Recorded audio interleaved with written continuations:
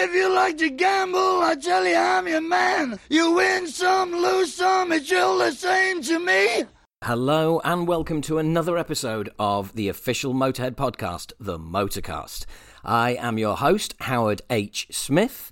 You may know me as lead singer of UK thrash band Acid Rain, or from my heavy metal podcast, Talking Bollocks. You will see that my name is highlighted in the description of this podcast. Click on that, and that'll take you to over 100 podcasts that I've done over the last 7 years. But here, I am your guide through the world to all things Motorhead. Welcome for the first time, welcome back if you're a returning subscriber, and straight away, if you have not subscribed to the podcast, make sure you do. Whatever device you're listening to this on, there will be a subscribe button. Please press it, and a new episode of the Motorcast will come to you every single time we put one out. And there is many to choose from, and this is no different. This week I have a great guest, Nick Mead. That's right, producer of Iron Fist. The album is ensconced in the history of Motorhead. Obviously, following up Ace of Spades wasn't easy. A lot of people at the time weren't keen with the direction the band went on, but I think over the years, this album has gained a lot of love, and a lot of people loved it at the time. So, what a perfect person to talk to about the album. Here is my conversation with producer Nick Mead. So, Nick, thank you very much for agreeing to come on the Motorcast. It's a pleasure. And I always start with the first question, which is, how did you first discover Motorhead? I was a big fan of Pink Fairies. This is really easy. I was a big fan of the Pink Fairies and Hawkwind. And I used to go to the Roundhouse on a Sunday afternoon. And it's the sequence of events would start at 3 and go on till 11.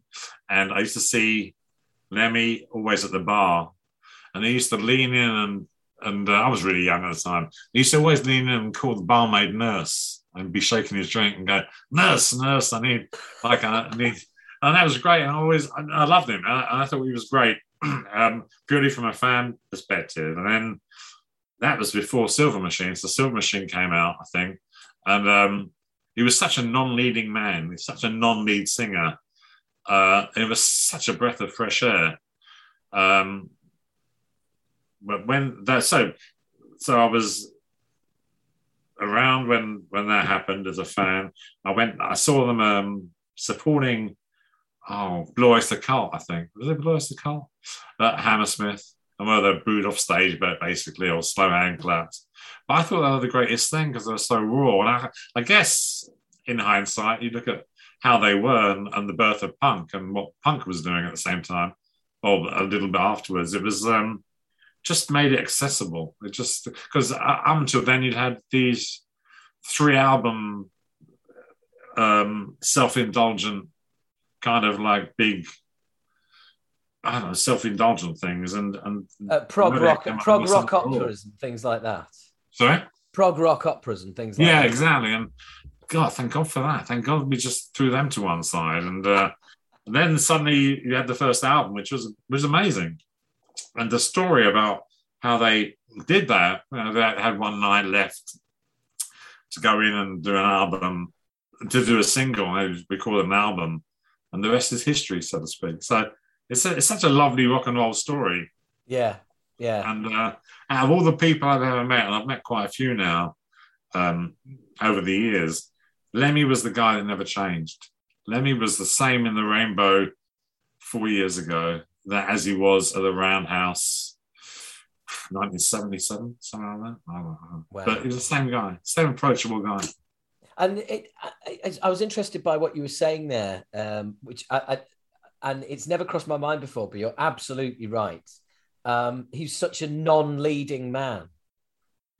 Yeah, and he never compromised. He never ever compromised, and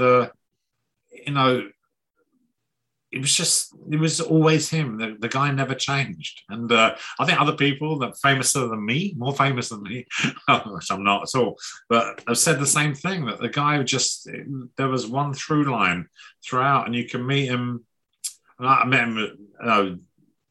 We never really lost contact over the years, but we did. Our meetings were few and far between.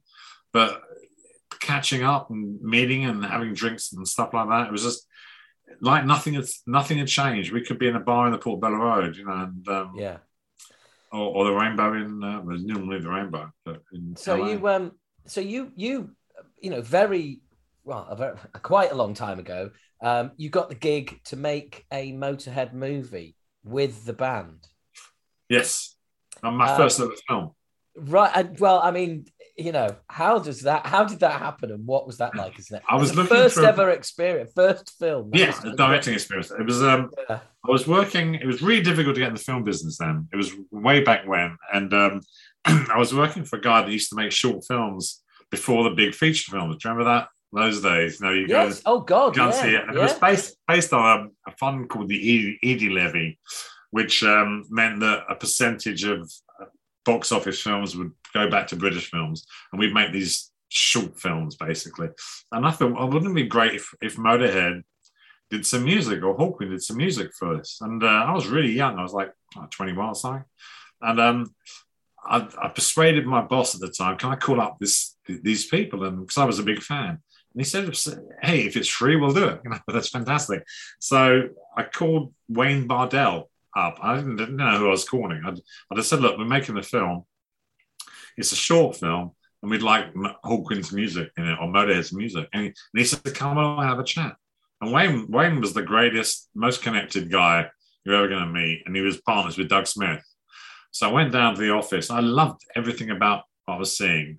It was a non-office, really. It was like a house on Great Western Road. Lovely, lovely people inside.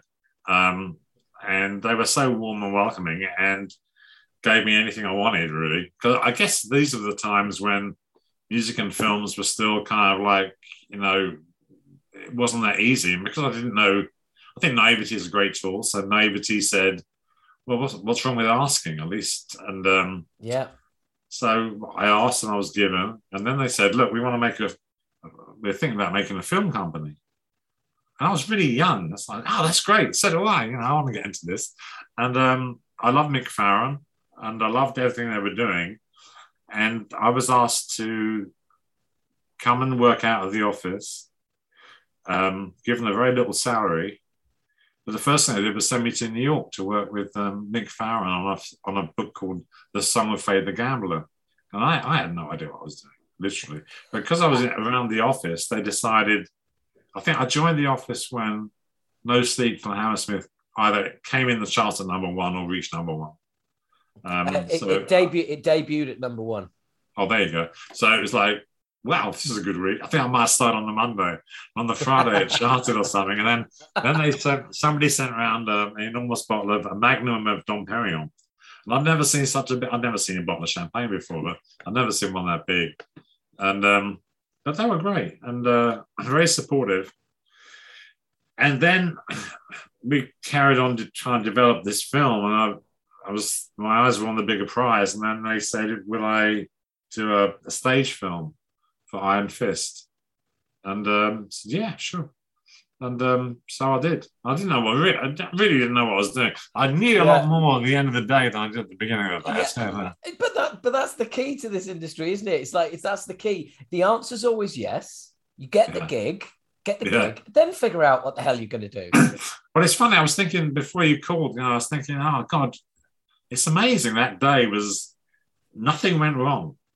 And it's really bizarre because now you anticipate, and now, you think, oh, we need 3 days for that. We need 4. It's all shot in a day.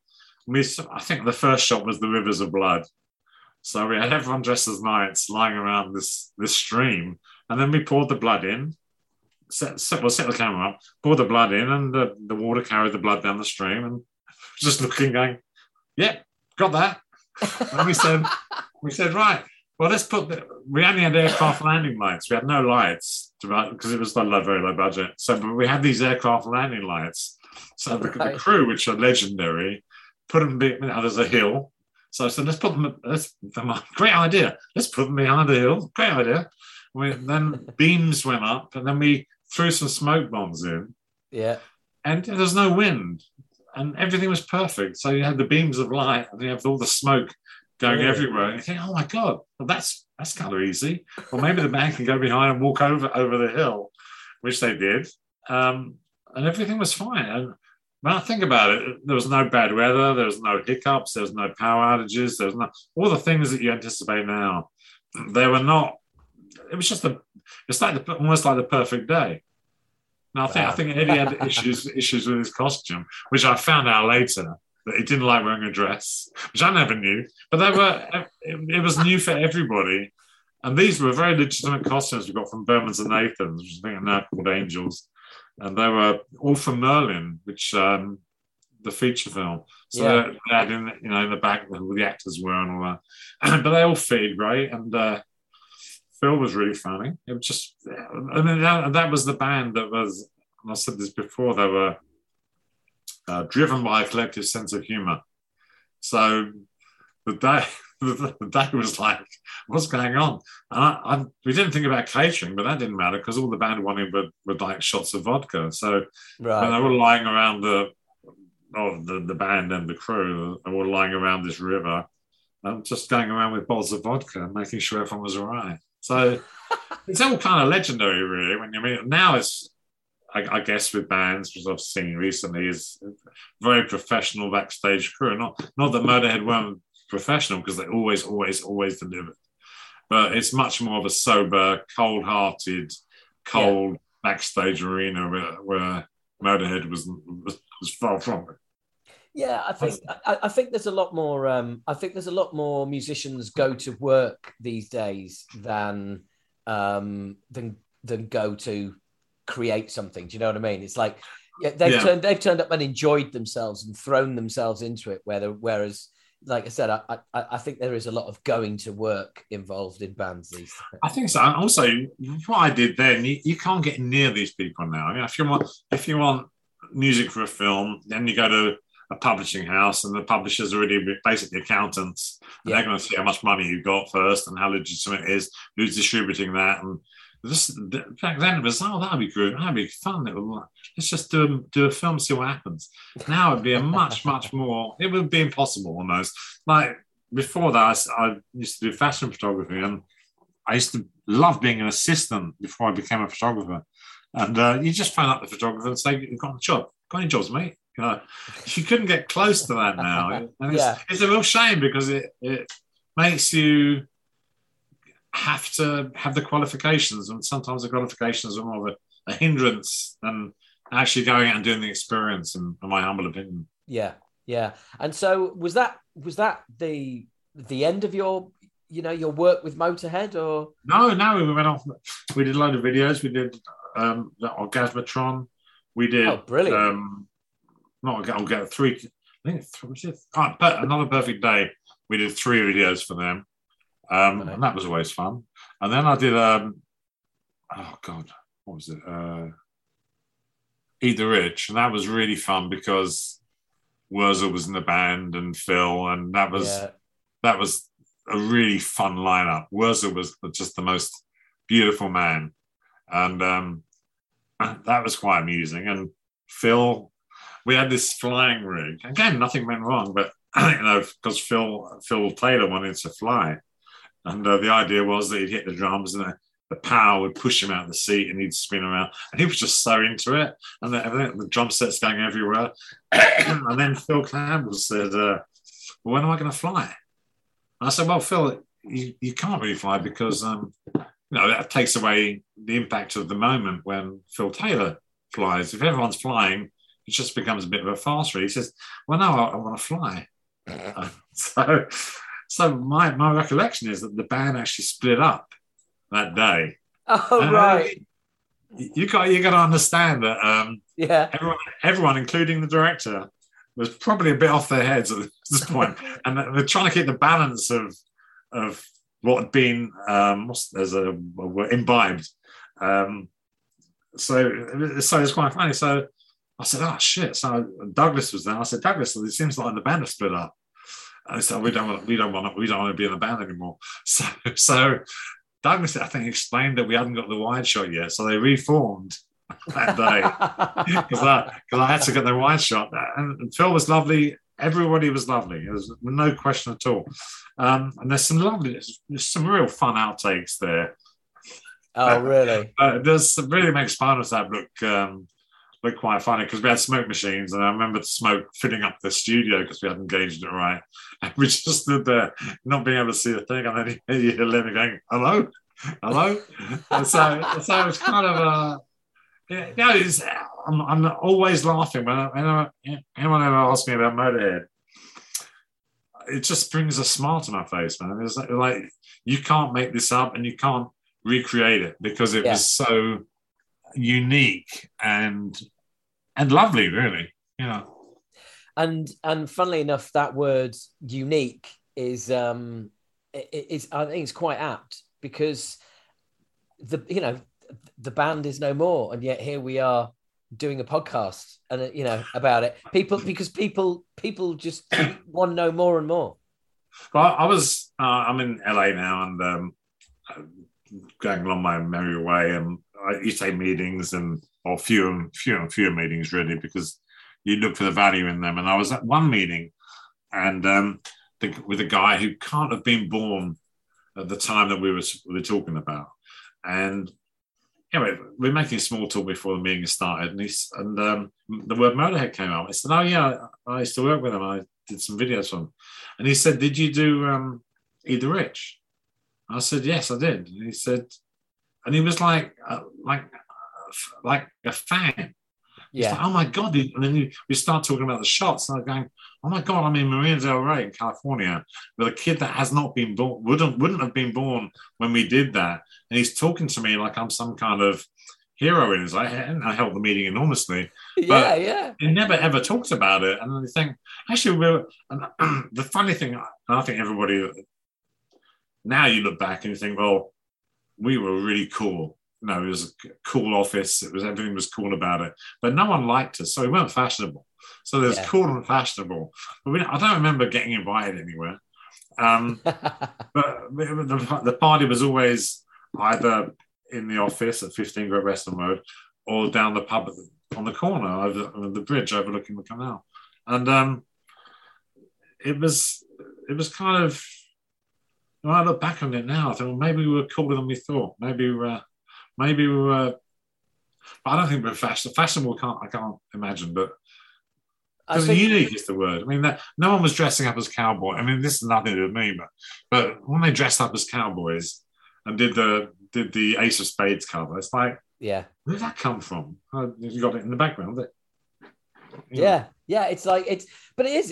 It's insane. I mean, you hear stories of people now, seeing the Ace of Spades album and thinking like these guys were like Mexicans or Scott Ian from Anthrax tells the story of thinking like that they were Mexican, and who are these three badass banditos? And he finds out weeks later they're from England. I mean, everything's cool about this. I mean, and this is a lot of it. You can look at Doug Smith and say, talk about the art direction, talk about the word Motorhead, the word, the amulet above the, I think is that the word? Above the O and all that, and just the structure of it and how it looked, and the logo was just incredible. Just the styling of it was so far before its time, Yeah, and the thing is, it's something that they got right first time, and it never changed. You're right, absolutely. In fact, it was difficult to, and I don't think it ever was improved upon. Yeah, it was just as it was. It was when the first album cover was great. Just the Motorhead sign. And, the thing is, as well, is the logo is all we have left, really. That's it's the brand of the band that are no more. But it lives on. The T-shirt is legendary. You go. I mean, Los Angeles now. I mean, Los Angeles, where you see Motorhead T-shirts everywhere. I mean, Los Angeles, where there's a statue of Lemmy on Sunset, which is remarkable. When I think about, it's just that's remarkable. That must have been weird the first time you saw that statue. The whole thing is weird. The whole thing that because I knew how unfashionable well, I'll say we, the office, Yeah. how people didn't like anybody really. We were the last one. Maybe we're going by places, but we're always the last on the list. And now it's like saying, I was part of it. I was part of a very small, me personally, a very, very small part of it. There are other people that are a lot bigger, and nothing is unique as a band. And it's quite. I should look back on this with immense pride because, this was a good few years of my life, one way or another, and lasting friendships. We're still, everyone split up and went all around the world, but we have now friends in Paris and friends in Sydney, Australia, and all that were in the office at the time of this unique moment, and this, there was some good bands came out. I always say you walked in the hallowed halls of 15 Grow Restaurant Road, you came out a legend one way. No, that's me being very romantic about it. You mentioned also that you saw Lemmy as recently as a few years ago before he died in LA. Yeah, and we had a drinking marathon on the outside bar at the Rainbow where he'd playing his poker machine and stuff, it was always nice to see him, and he said it was always nice to see me.